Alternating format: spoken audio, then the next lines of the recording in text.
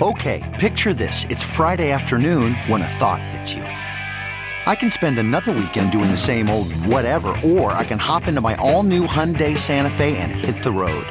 With available H-Track all-wheel drive and 3-row seating, my whole family can head deep into the wild. Conquer the weekend in the all-new Hyundai Santa Fe.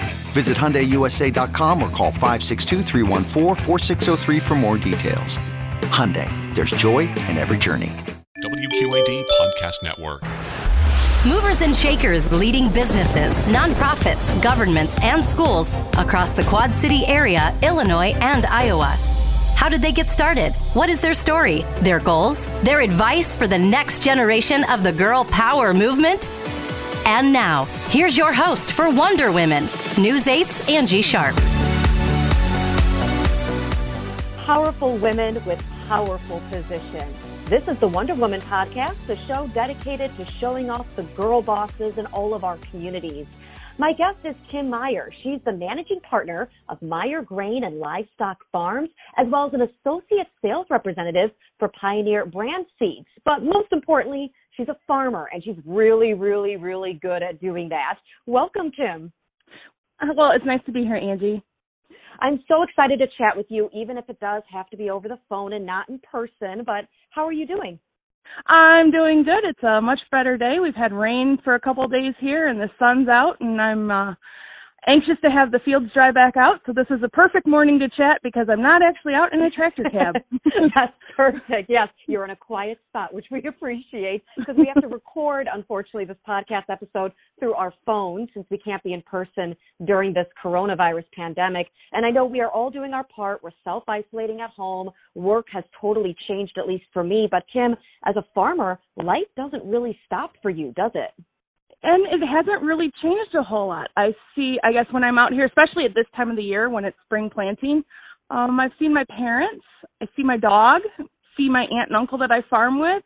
Other than that, I really don't see too many people out here, so it's pretty easy to self-isolate when you're out here farming, especially in spring. Well, and especially like your job is still just as important as it was before the pandemic, if not even more important, right? Yeah, because right now we don't have the option to stop. If we don't get the crops planted, there won't be corn, there won't be soybeans, there won't be, for your biofuels and all the different things and food and that agricultural crops and products are used for. Yeah, essential business, that's for sure, right? Right. So let's hear all about your business, all about you and how you became a farmer. I know you were born into it, but just tell me a little bit about your life. I grew up on our family's dairy and livestock farm and cash grain. It was a partnership between my dad, his two brothers, and his sisters when I was a young child, and then my grandparents as well. Growing up, they had, like I said, dairy. We had corn, soybeans, alfalfa. We raised every animal that was born on our farm, so even the male calves were raised out as feeder cattle and would become beef. So I grew up with that in my background all the way through, drove my first tractor when, actually Mom probably wouldn't appreciate when Dad probably had me on my first tractor. Helping feed calves, as soon as when you were a little kid toddling around the farm, if you could help hold a bottle to feed a calf, you were helping hold a bottle. If you, could help carry a wrench or that in the shop, I loved being out in the shop with my dad and my grandpa. So I grew up in it. About 5-6 years ago, my uncle and his family split off and wanted a larger dairy and had built a dairy just up the road from us. And we kind of got out of the dairy side of it, but I raise beef, and we have corn, soybeans, wheat, and alfalfa still on our farm. And I farm with my dad, his sister, his brother, and my mom and I. And it's just us out here, and kind of everybody has their own little thing. I do a lot of driving and operating equipment. Like I said, run the planter. You'll probably be in the tractor cab this morning. Run the combine in the fall. There's nothing really on our farm. If you're here and you're on the farm, you get to do a little bit of everything. You get to do a little bit of work, right? Yeah. Some of it though, it has its payoff. There's those days out in the field that you're out there and the beauty of the nature, and I've gotten to be known through my friends and family. They kind of enjoy some of the pictures from the field that I share with them of sunsets and nature and animals and that. So there's some payoffs to it too. And this is all located near Freeport, right? Yes, we're just outside of Freeport, Illinois. I grew up, I was, home of the pretzels. I was a pretzel when I was growing up. Yes. For those of our listeners who do not know the Quad City area very well, we love Freeport because their mascot is the pretzels. It is the best mascot around. So you graduated, obviously, from Freeport High School. And then where did you go to college? What did you major in? What was kind of like your track after high school? When I graduated from high school, I kind of originally had thought I kind of wanted to get into genetics and plant breeding, and that I really enjoyed the seed side of things. Got into some of my biology and botany classes and decided that wasn't really a fit for me. I'm more of a math kid. I enjoy engineering in that, and I kind of focused on agricultural design at UW-Platteville, and I also had the theater bug while I was in high school, and I enjoy lighting and sound and all that, and so I did theater as well when I was up there. I came back home and didn't quite get my degree up there. I came back home to the farm, took some classes out at Highland Community College. Welding was one of the ones I used quite a bit on the farm. I am ever since I went that class, Dad kind of laid back off on the welding, so when it's things to fix. So we fix our own things. Wow. I do weld. I've had my ag classes and math and science and all that. So kind of more of a focus back to the farm and what I'm doing now. So I use a lot of the classes that I had all the way through schooling. I think that's something that people don't realize is that STEM and things like that really do relate back to farming as well as other industries that we normally associate with STEM, right? Oh, absolutely. When you're out here, I guess I gave a speech one time on, the hats of a farmer. You're out here and I have to worry about my agronomy. I have my growing plants and, you have to identify the weeds that are out there. I also have animals, so you have a little bit of veterinary science and biology in there as well. So you kind of get to be a little bit of a jack of all trades and have to know a little bit about all of that, but yet you still have those wonderful experts in our field that we can go to and get some help when we need it. We're going to call you a Jill of all trades for the purpose of this podcast. I hope that's okay. Or actually, we'll just call you the Kim of all trades. We'll just create a new saying altogether. So speaking of which, what's a normal day like in your world? I know it changes based on season you're in. So it's almost May. What is a normal day like in spring in your world? Normal day, if it would be, if the crops would be fit, fields would be fit to go out today, I would have got out, fed the cattle first of all. Usually at night I've already filled the stuff up, kind of have tractors ready to go for the next morning. So I will feed the cattle and then kind of check in usually with my dad a little bit most days, or if I already had the plan in place, I usually head back to my place and hop in whatever we're going to be doing out in the field for the day. Maybe I'm strip tilling and applying anhydrous, which is nitrogen fertilizer for the corn crop. And we strip till, so we use a lot of GPS and technology that way. So I take those same lines and I move them to the planter and I plant the corn plants right on top of exactly where I place that fertilizer. So we're utilizing science in that. So I'll spend my whole day out in the tractor. Usually my dad, my aunt, somebody will bring me seed when I need it. Otherwise, pretty much mostly tractor cab time at this time of the year. Maybe a day like yesterday when it was rainy and I had broken down with the planter and the planter tech came to help fix some things. Spent some time in the shop, so you may have a little bit of that here or there. But for the most part in the spring, it's full go in the field almost all day long. And I'm a night owl, so I'm kind of known for being out there till 1, 2 o'clock in the morning sometimes. Wow. Well, usually I think of farmers, I think of them being up really early, but you're probably both. A little bit. I'm not as much of a morning person, but I have no problem. I have no problem seeing the sunrise when I'm still up rather than getting up to see the sunrise most days. So it certainly is not a 9-to-5 job. Definitely not. I mean, there's times where it slows down a little bit. At least, I guess when we had the dairy, it didn't slow down as much because you got cows to feed and cows to milk multiple times a day that the cows get milked. With having beef cattle, it slows down a little bit more in winter, and having cropping that, you just got cattle to take care of and just general farm chores and things in the shop. So you get some of those days off or a little more free time in the off season. Yeah.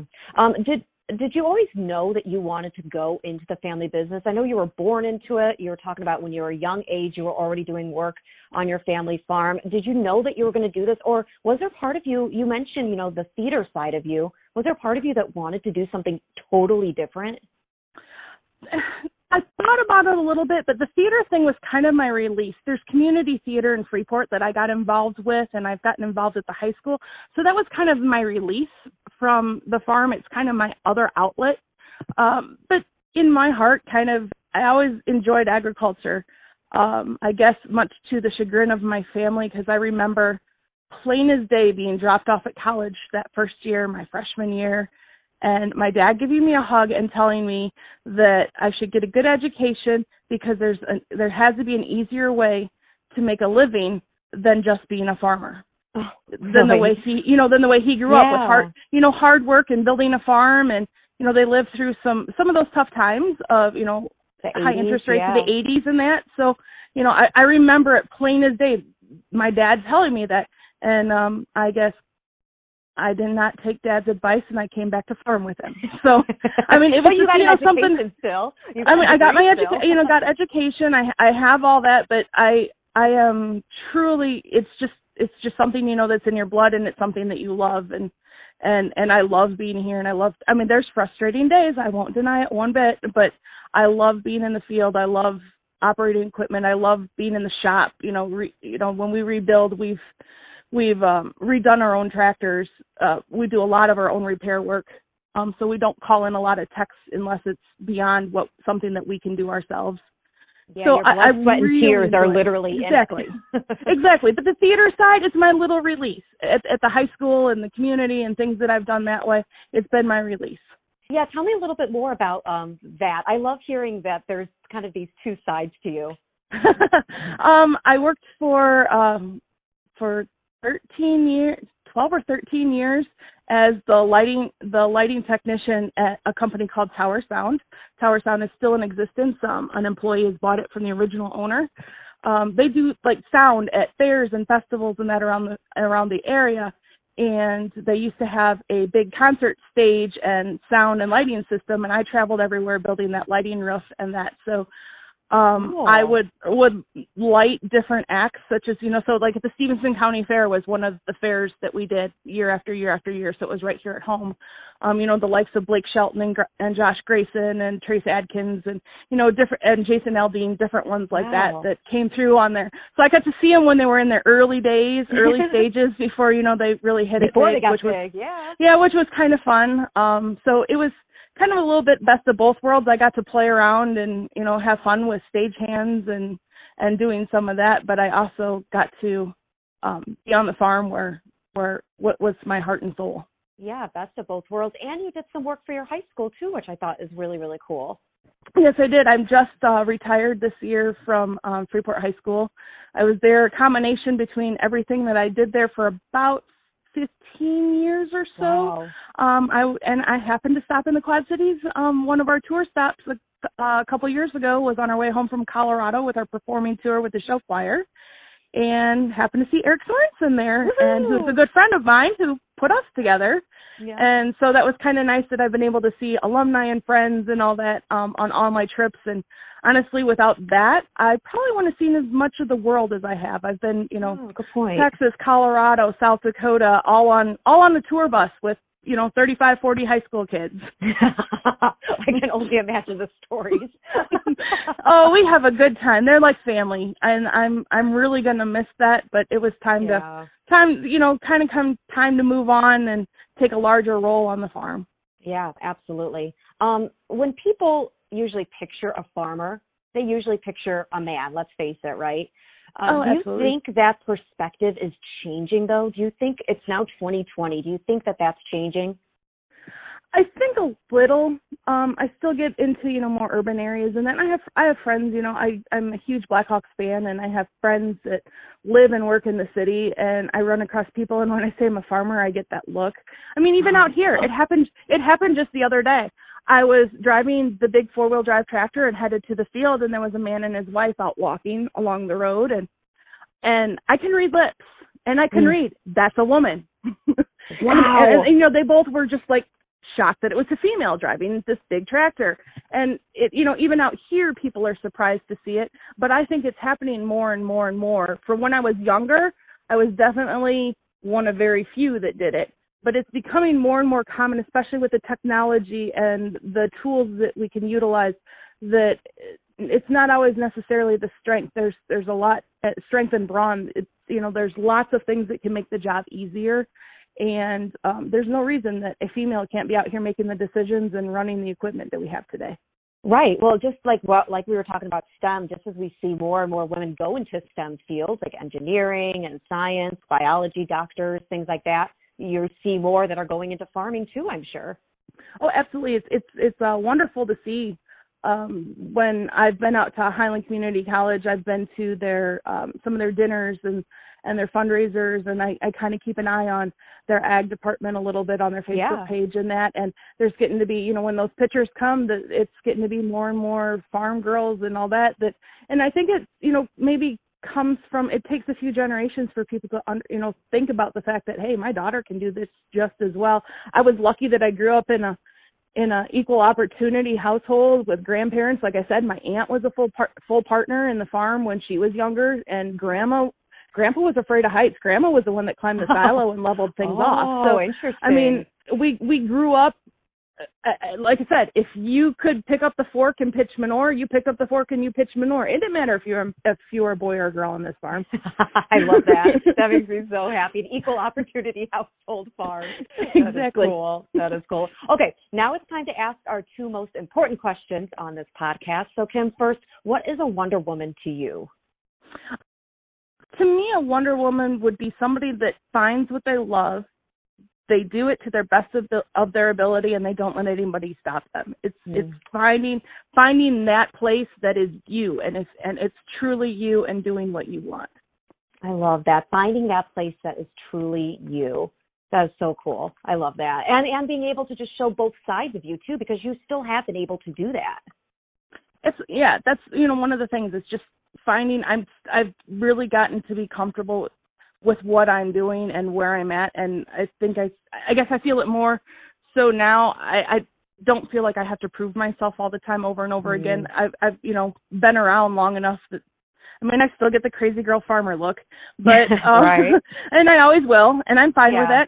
And I've kind of, it used to bother me, but I just, to the point, it was just like, I'm not going to put up with it, and I'm comfortable, and I'm doing what makes me happy, and that's what it is.